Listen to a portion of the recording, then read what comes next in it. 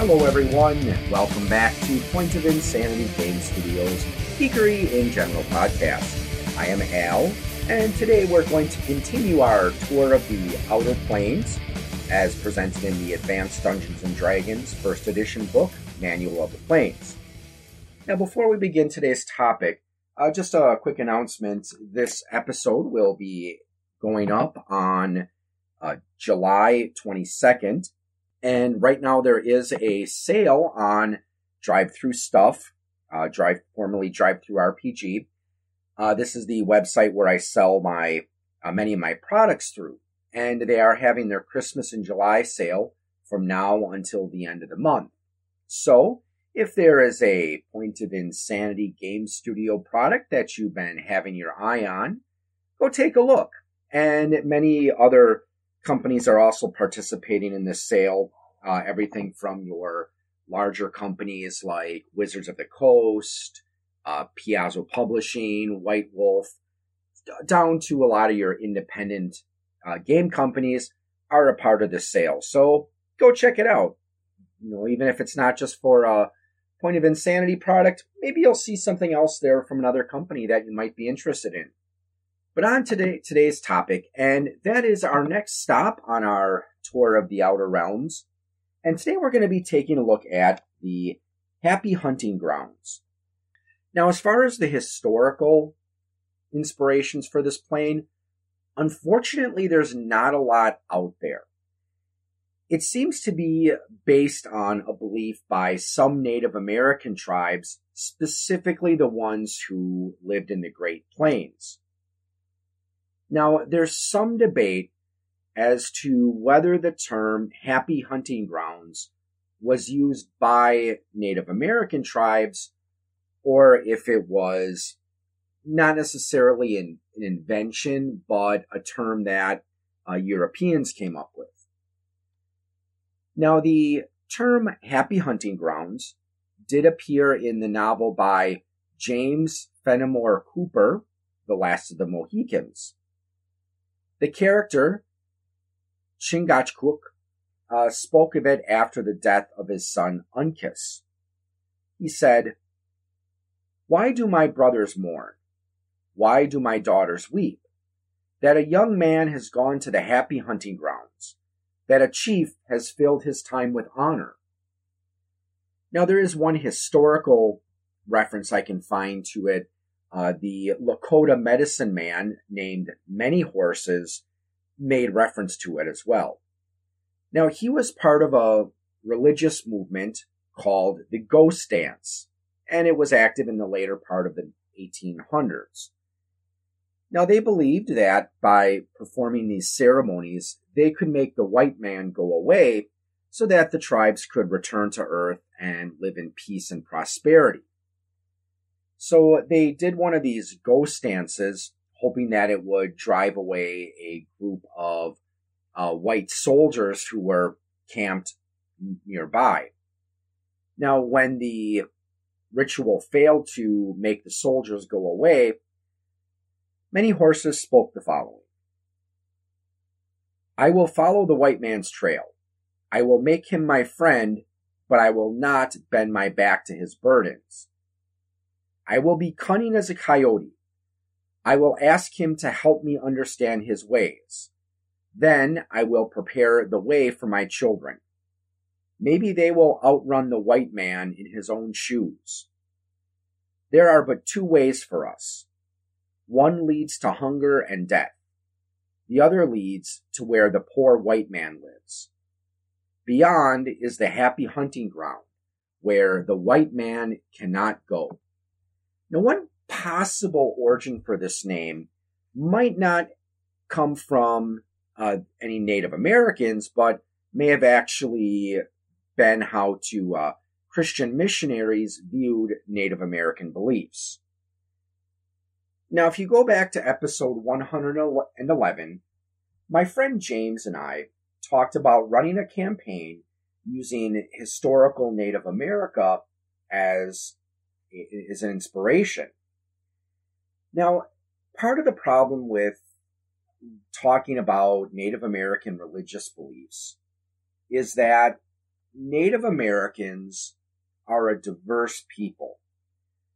As we mentioned in that particular episode, there's about 600 or so tribes that are officially recognized in the U.S., Canada, and Mexico.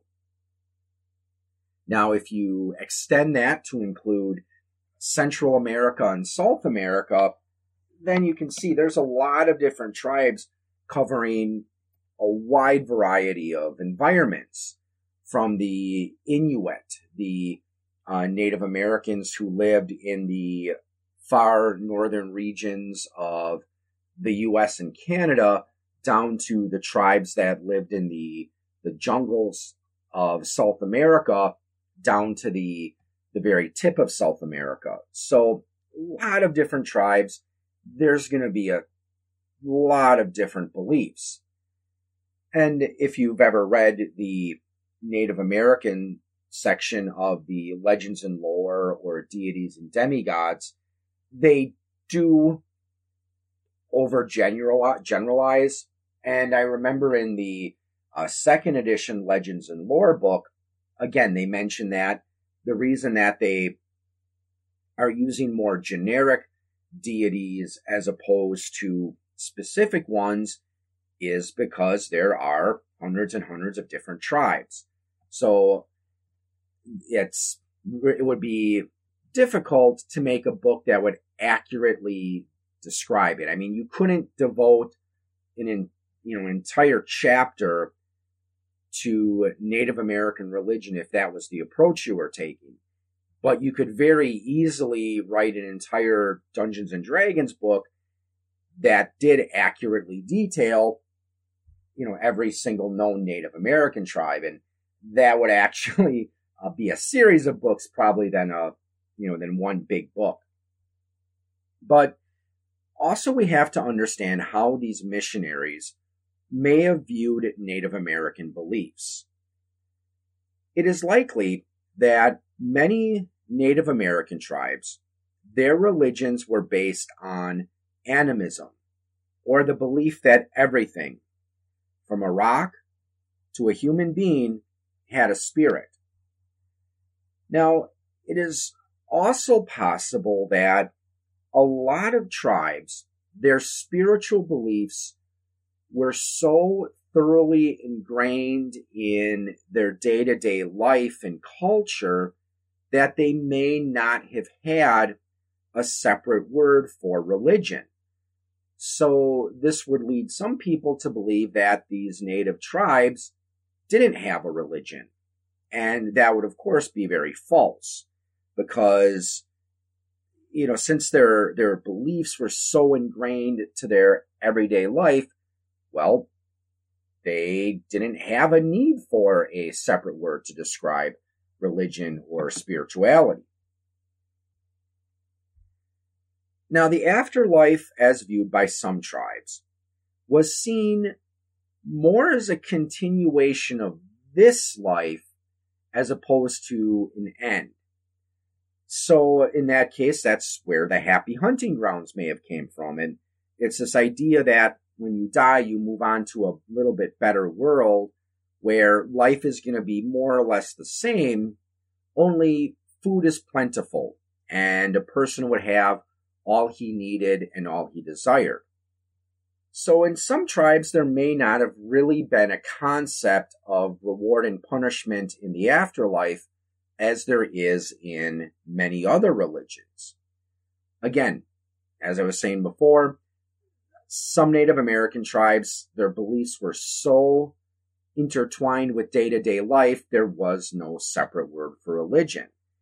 So it is possible, though, that Christian missionaries, again, with their belief of reward or punishment, heaven or hell in the afterlife, may have interpreted this concept of the happy hunting grounds as an afterlife where a person would have everything he needed, just as if he were in heaven. But again, this isn't necessarily accurate, because going to the happy hunting grounds was seen more as a continuing state of life as opposed to a reward for good behavior. So how does Dungeons & Dragons define the Happy Hunting Grounds?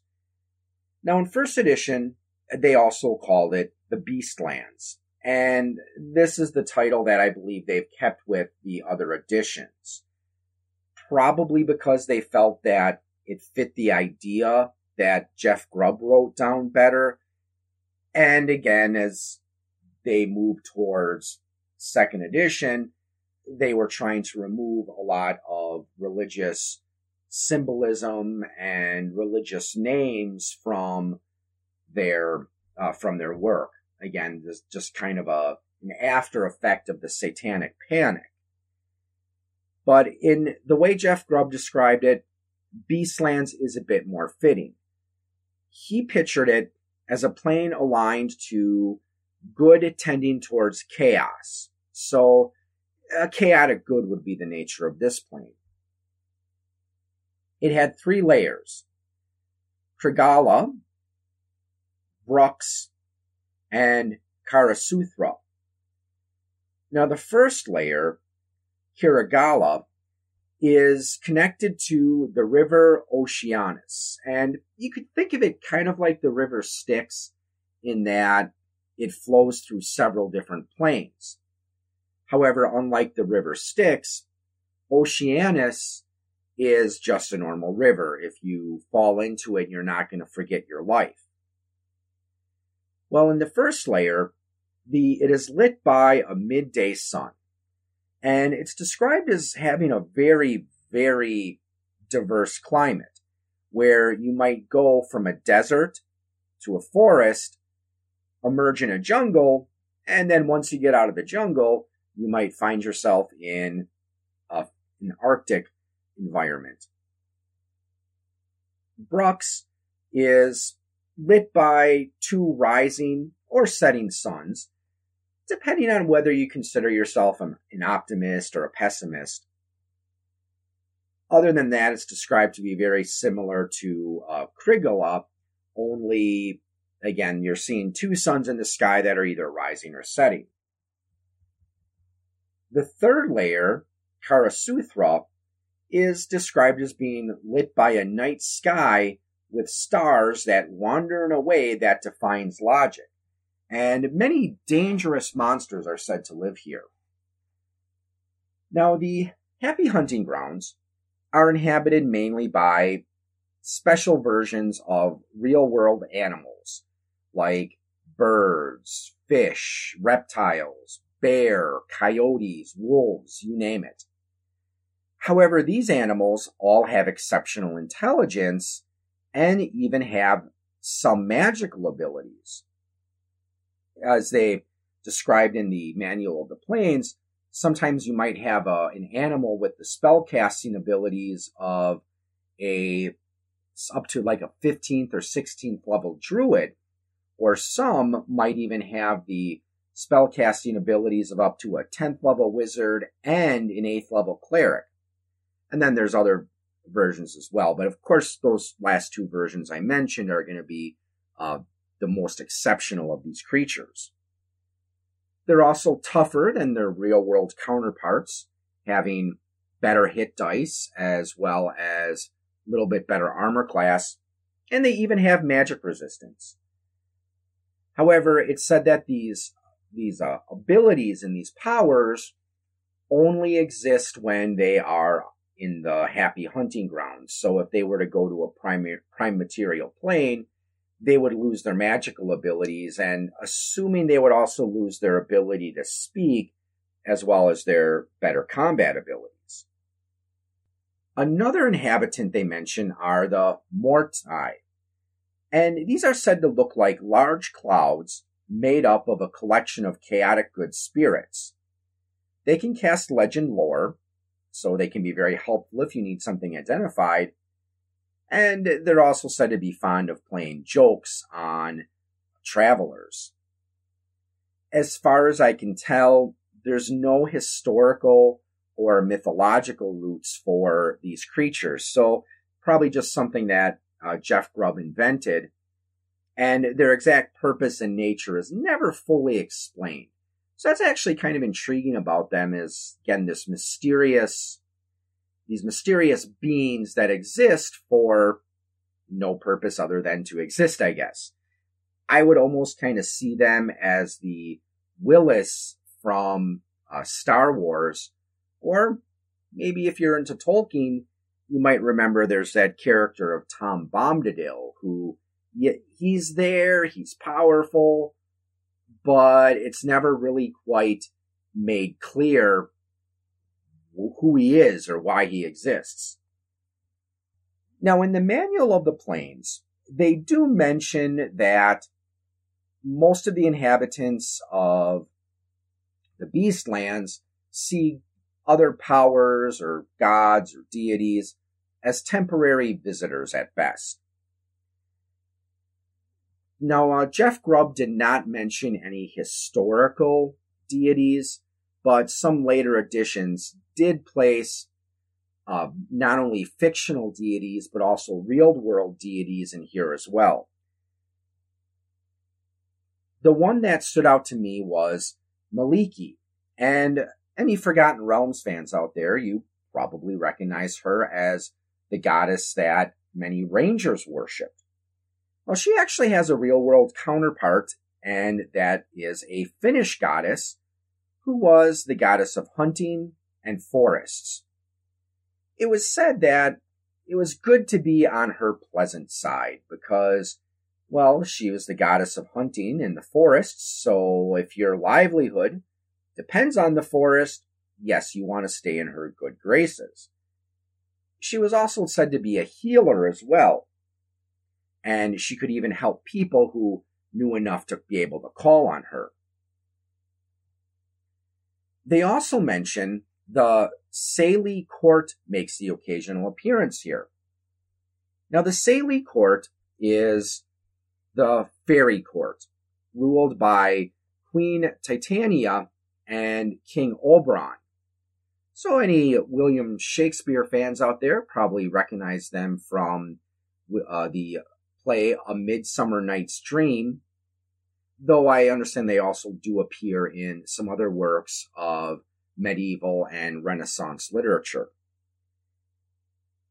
Now, this actually got me to thinking, there is a good supplement that might come in handy if you want to use the Happy Hunting Grounds in your campaign.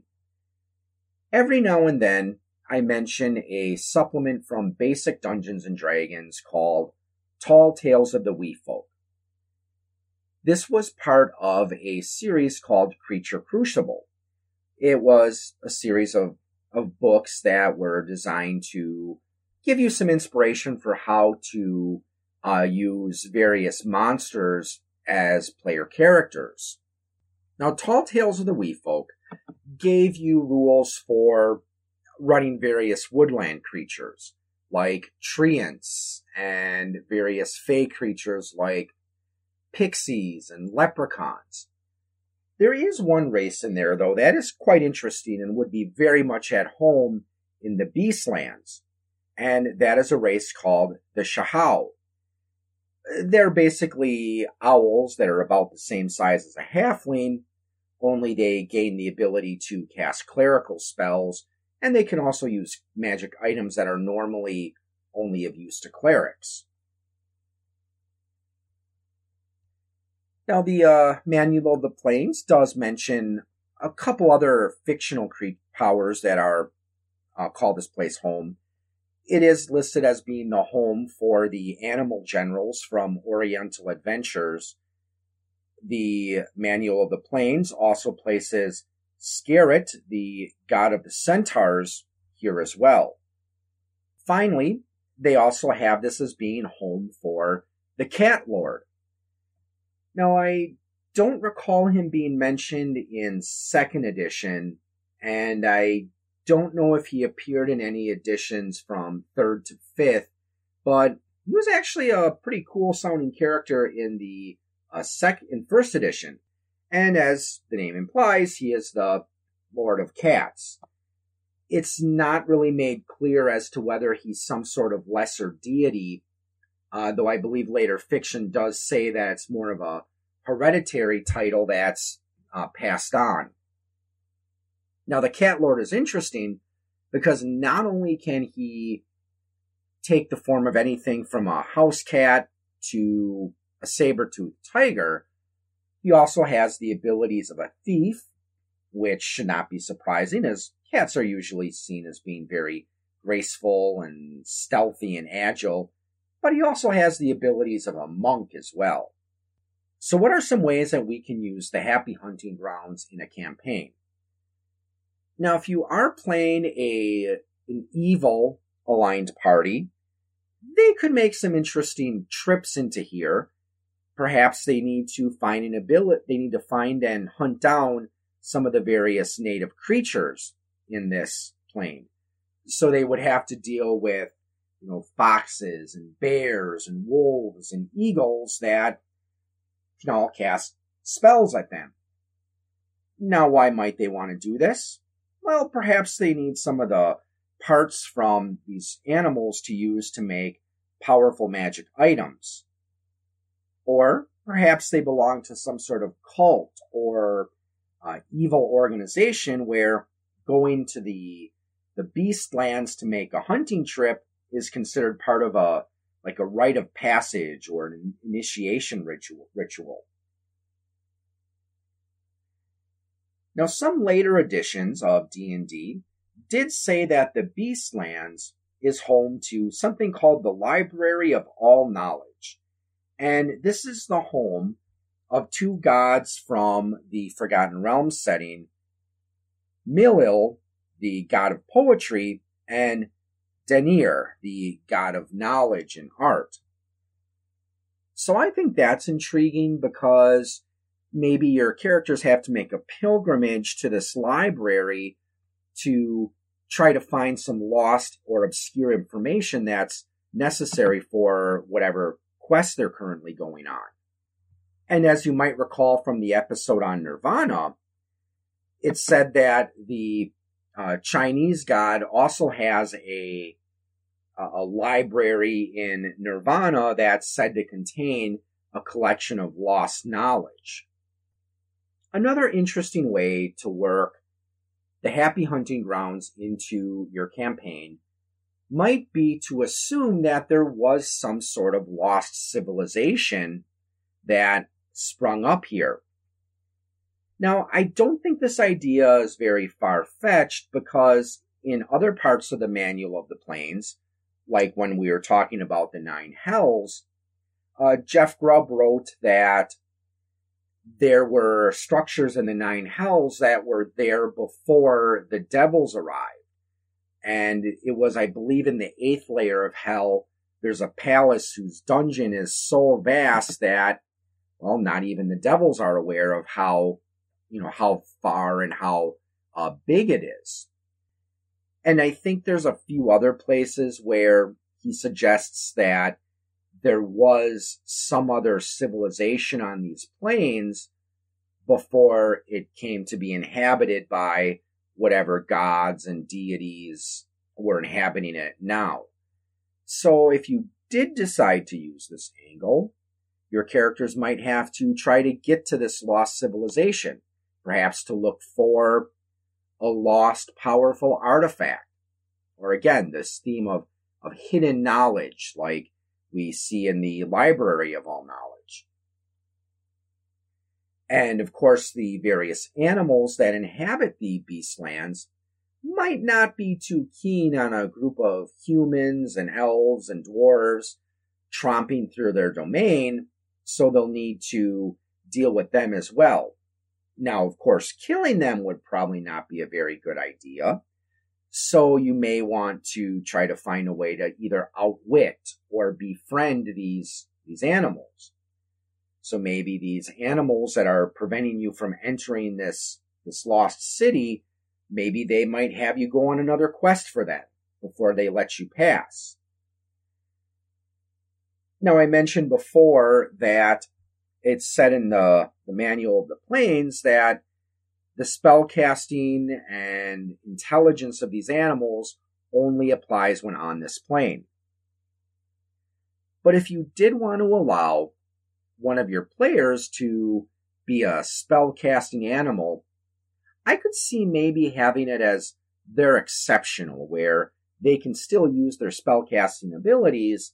It's just that, they're exceptional. They can use it outside of the Beastlands, where most of their kin can only use it if they're on their home plane. Well, I think we're going to call this episode to a close. It's set a little bit shorter than the other ones I've done so far, and that's just because, unfortunately, they don't really give you a lot to work with in Manual of the Plains. And as I was saying before, this concept of the happy hunting grounds from Native American religions and beliefs, we really don't have much information to go on with that. But hopefully I did give you some ideas that you might find useful. Maybe not in just the Beastlands, but maybe you can find a way to apply it to other parts of your campaign. So with that said, I'd like to thank you for tuning in. Have a good evening, or morning, or afternoon, whatever it is, wherever you are, and happy gaming. You have been listening to a program from the Point of Insanity Network. Visit us at poigamestudio.podbean.com for more shows. Follow us on Facebook and follow us on Twitter at POI Game Studio.